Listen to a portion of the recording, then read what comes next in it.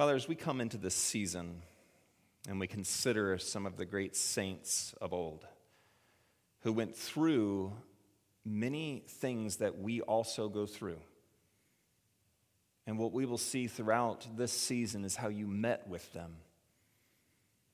Lord, give us open hearts and minds to hear, to learn, to receive, to be inspired by your word, that we might be drawn closer to you. In Jesus' holy name, amen. Please be seated.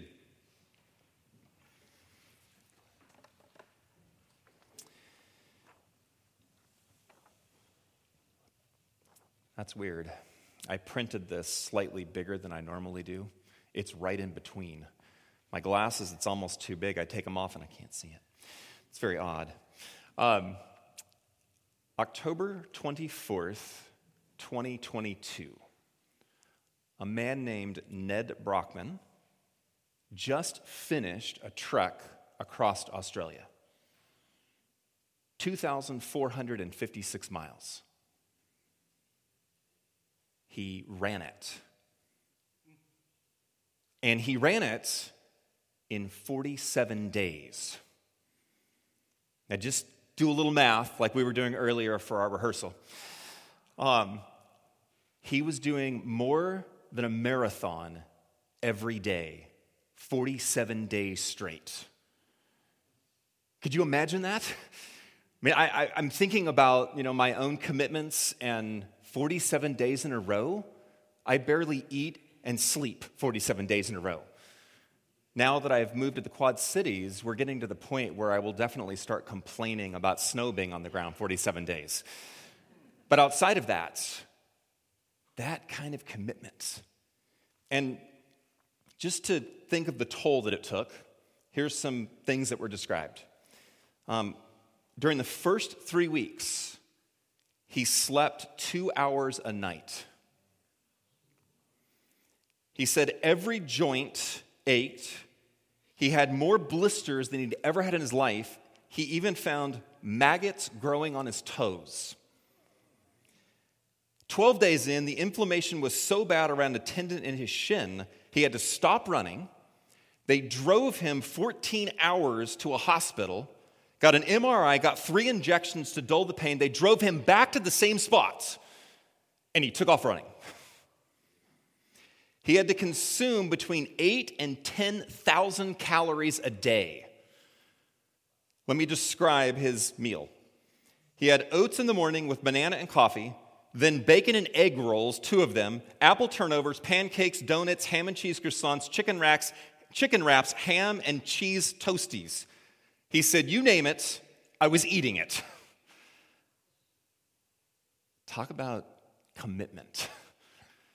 Now, we are all committed to things. We're all dedicated to things in our lives. And as we consider throughout this sermon series in Advent, meeting with God, this morning, the main theme is commitment. And I want you to think about family, job, hobby. We're all committed to things. Maybe not quite what Ned's commitment was, but we're all there. What we're going to see this morning is how committed Zechariah is. And 2 things in particular. Open up your Bible to Luke chapter 1. It's on page 1456 in the Pew Bible. 2 things that we see Zechariah just uncompromisingly committed to. Luke chapter 1, page 1456.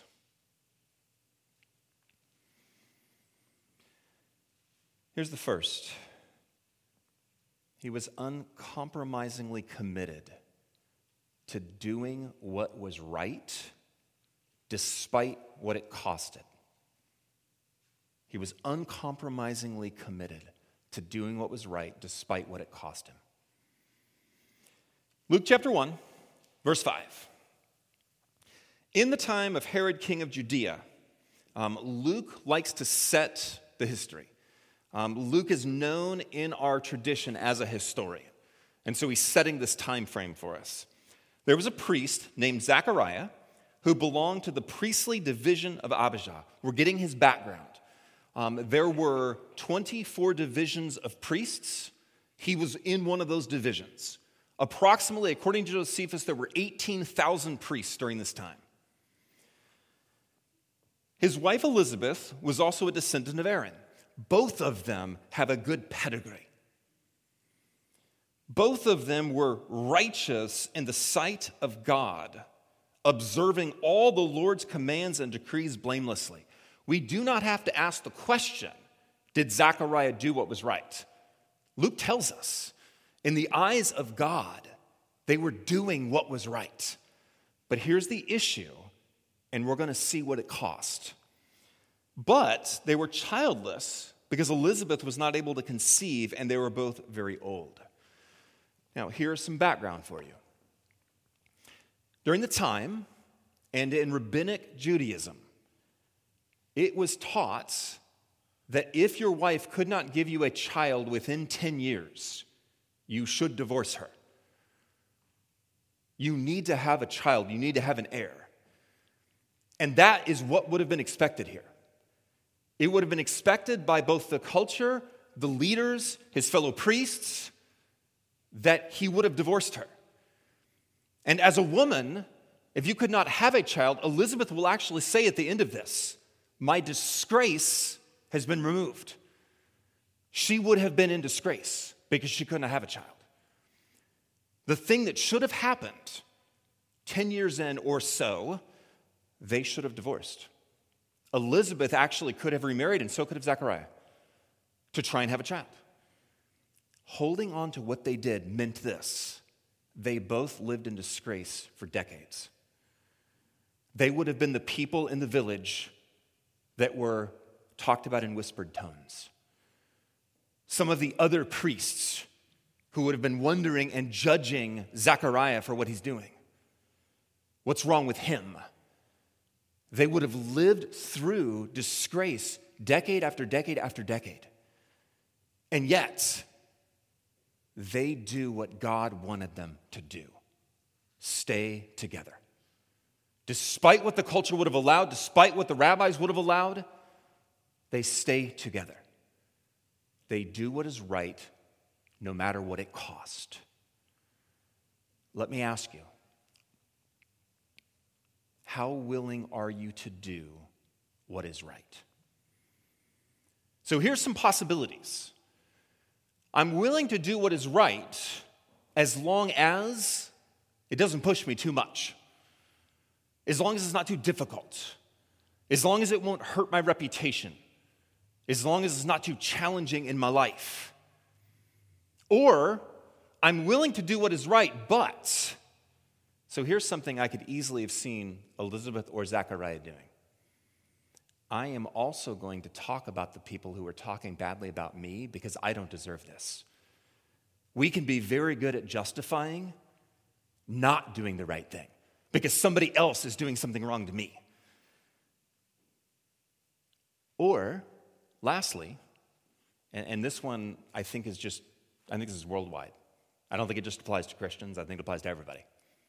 It's really easy to talk about what is right, but then do something different.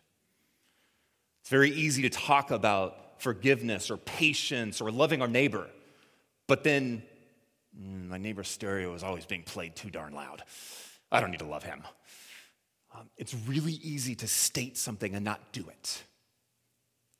Zechariah and Elizabeth, the cost of disgrace did not make them turn away.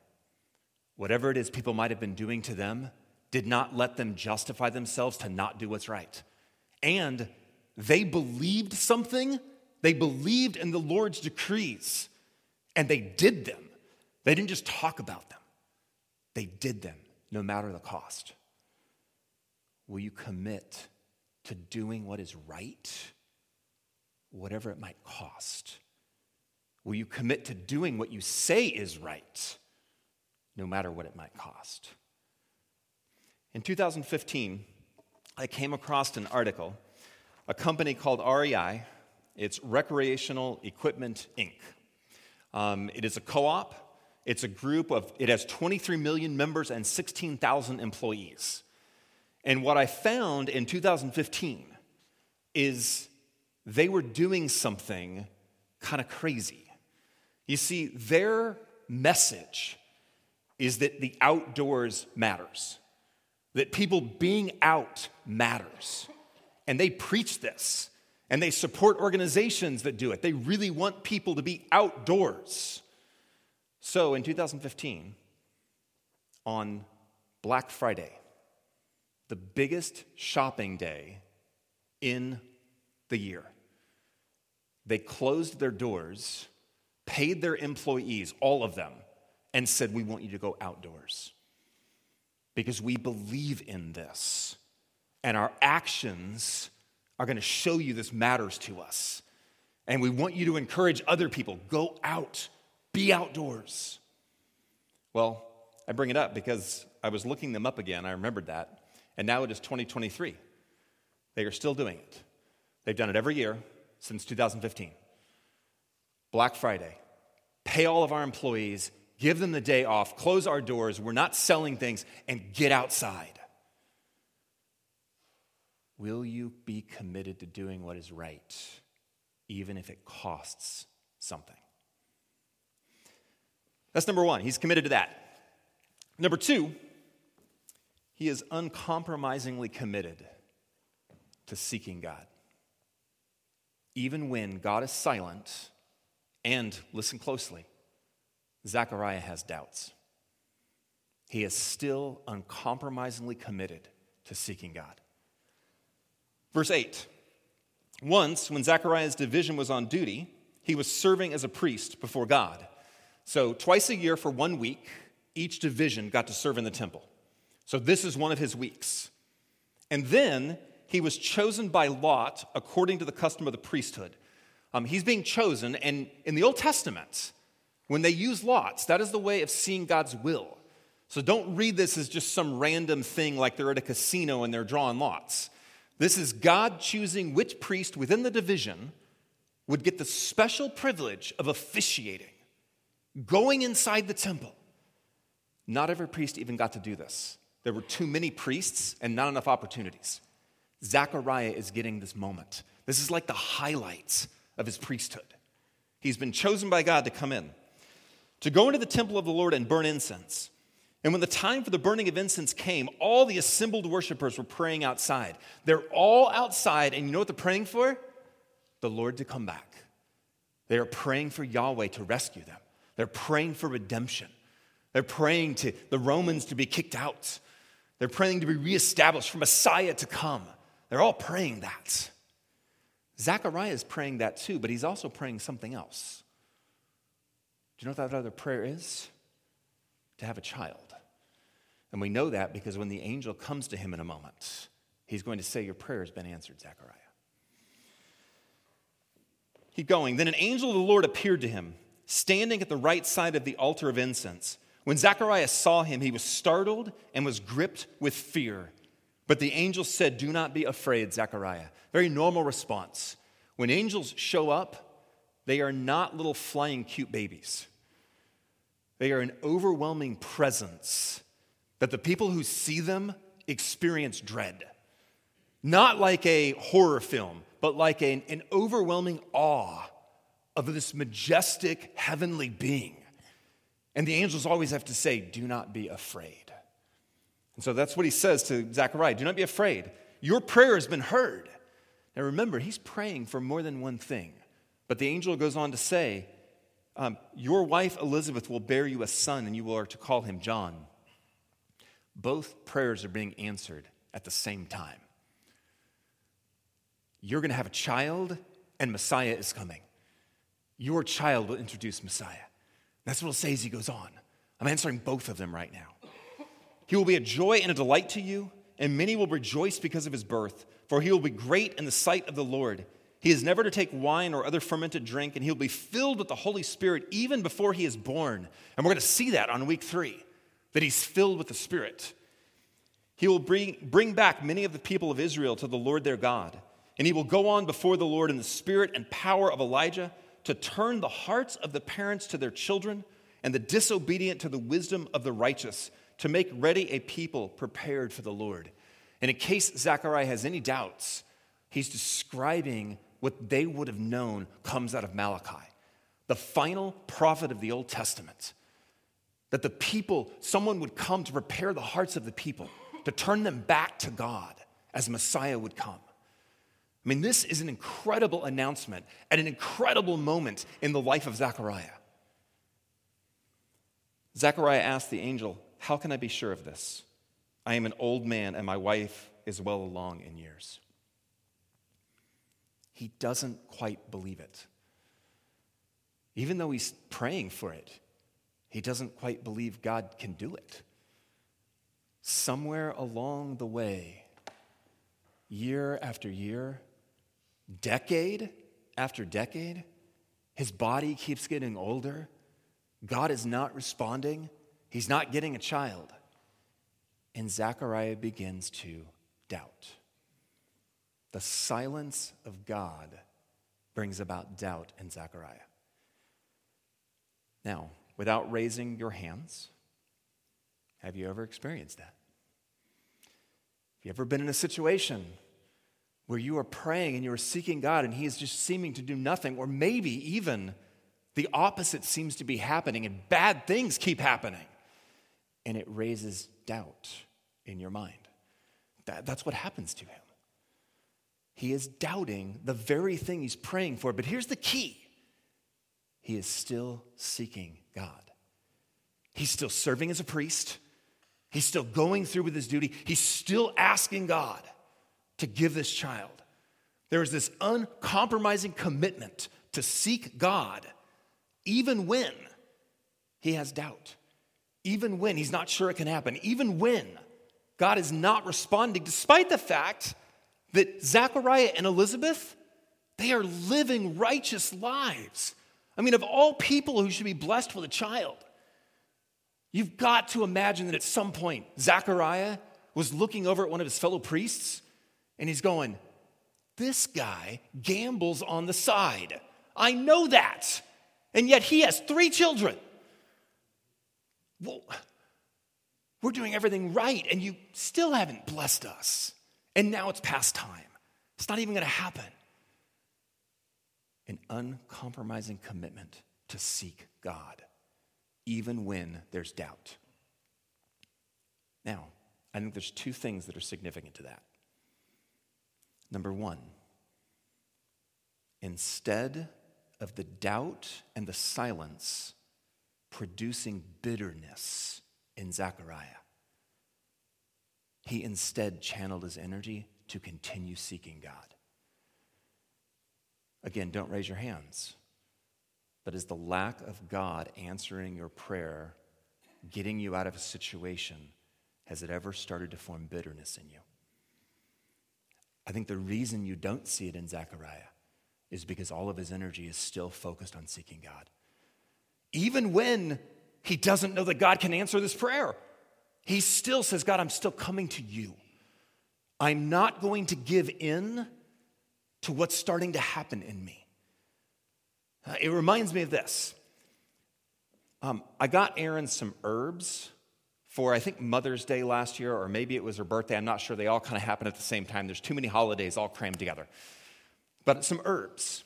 And they were out on our back porch. Guess what happened when summer hit?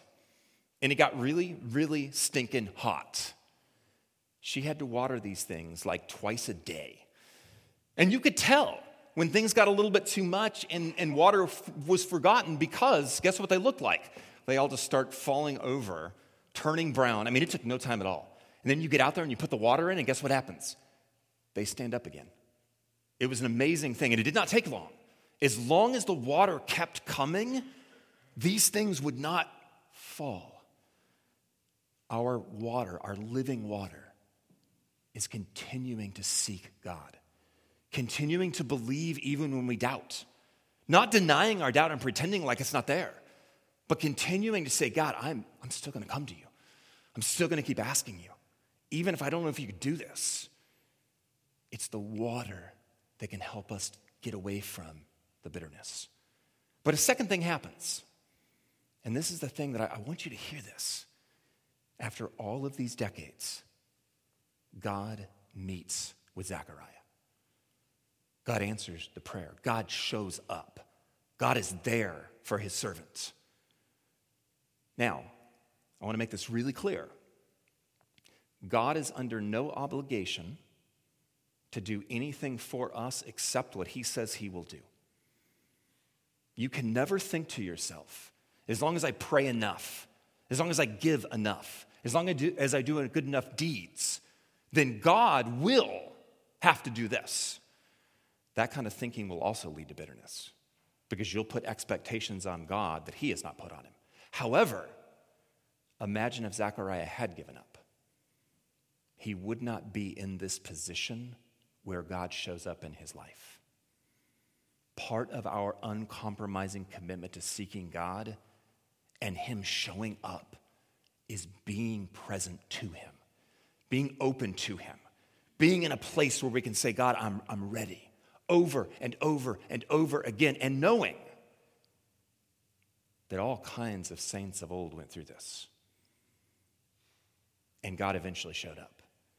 Abraham, at least 2 decades between the promise and when God says, your offspring will be numbered as the stars of the heavens. 2 decades. Job goes through this terrible, awful thing, and there's nothing from God until you get to chapter 38. What's chapter 38 in your life? Might take a while to get there, and yet God shows up. Even Jesus, when he goes into the garden, and he comes before the Lord because things are getting so awful that he wants the Lord to take the cup from him. Do you know we have no response from the Father at that moment? And yet we do have throughout the Gospels a couple of times where God talks. Right there, what it looks like is God is just silent. And yet Jesus says, nevertheless, thy will be done. And then he goes through everything God wants him to go through, and then he is with the Father.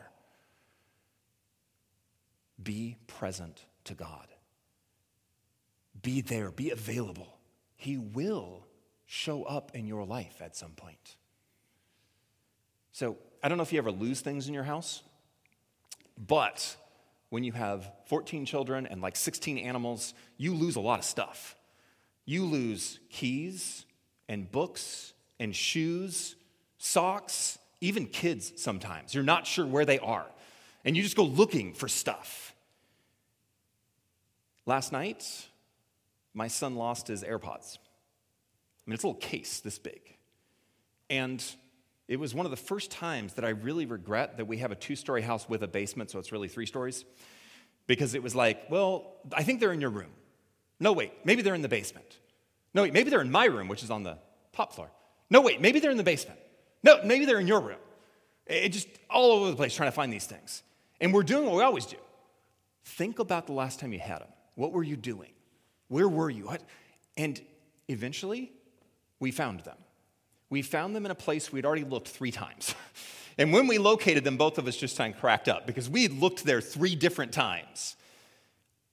But the reason we found them is because we were in the right place, seeking the right thing, or we would not have found them. I can tell you that the majority of the things we find when we lose them, we find them because we keep seeking them, and we end up in the right spot where they are, and then we find them. Even if it took 3 times of being in the same spot, we found them. Will you be constant, committed to seeking the Lord, to being open to him, even when it may take a while before God shows up? So, 2 things for Zechariah. He was uncompromisingly committed to doing what was right, no matter what it cost him. He was also uncompromisingly committed to seeking God, even when God was silent, even when he had doubts. Those things are things I think all of us can relate to. But in the end, God showed up. And I think that is the thing we all want God to show up in our lives, to be present with us. So will we commit to doing his will and seeking him? Let's pray. Father, thank you so much for your word, where we can draw encouragement, where we can see the ways in which you worked and your people sought you. Lord, help us to be like Zechariah, like Elizabeth, to be committed to doing what is right and to seeking you every day of our lives, starting today. In Jesus' holy name, amen.